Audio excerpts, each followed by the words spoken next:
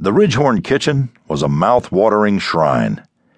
The island counter, made of polished oak and topped with 1950s formica, the kind you couldn't chip with a hatchet, was piled high with the fruits of condolence, a sweet potato pie with pecan halves floating face down in its burnt orange sea, glazed ham ringed with pineapple slices and brown sugar, green bean casserole, though beans were out of season, so they must have come from some basement-stashed mason jar, gallons of sweetened tea and Diet Coke and banana pudding and gravy.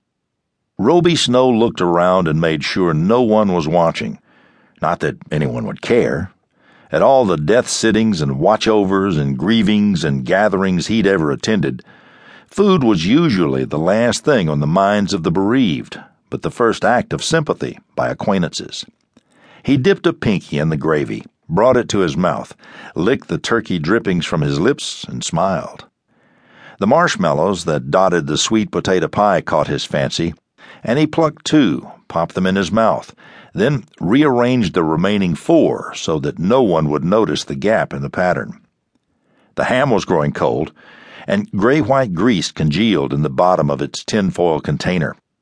Roby crossed the room to the cabinets, opened them. Crystal. Nice stuff. The kind that would hum if you put water in the glasses and rubbed your fingers around the rim. He'd seen a man on TV once who played a whole row of them at the same time, the glasses filled to varying depths, the performer wetting and wiping his fingers, raising a series of full notes that hung in the air like the blowing of lost whales. Crystal Symphony, the man had called it.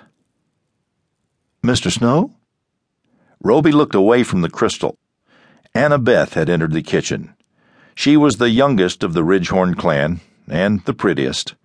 Years had a way of stealing beauty, of stealing everything. Auburn hair. Her nose was all Ridgehorn, humped in the middle, but not yet jagged, as it would be in a decade.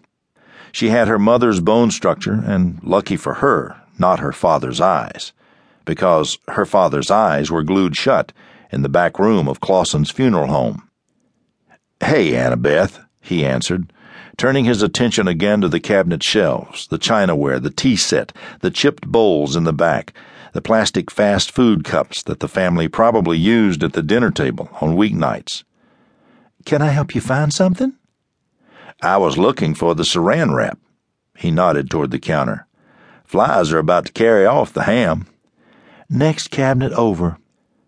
"Much obliged." He nodded, moved over, and rummaged through the shelves, behind the gelatin molds and paper grocery bags and cereal boxes. He found the wrap and brought it out. Annabeth stared at him. "Sorry about your dad," he said. The wrap felt as if it weighed 20 pounds. "Well, we was kind of expecting it," she said. "You never expect it," Roby Snow thought. "We all know we're bound for it.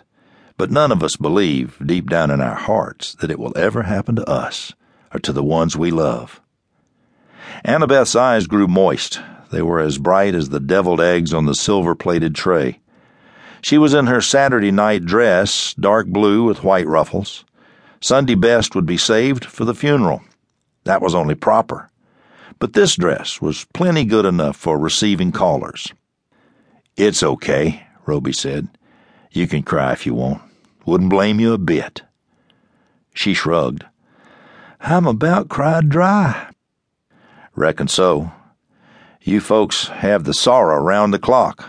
The rest of us get to come and go. And after it's done, when your daddy, God bless him, is tucked in the ground, you all have to come back here and go at it some more.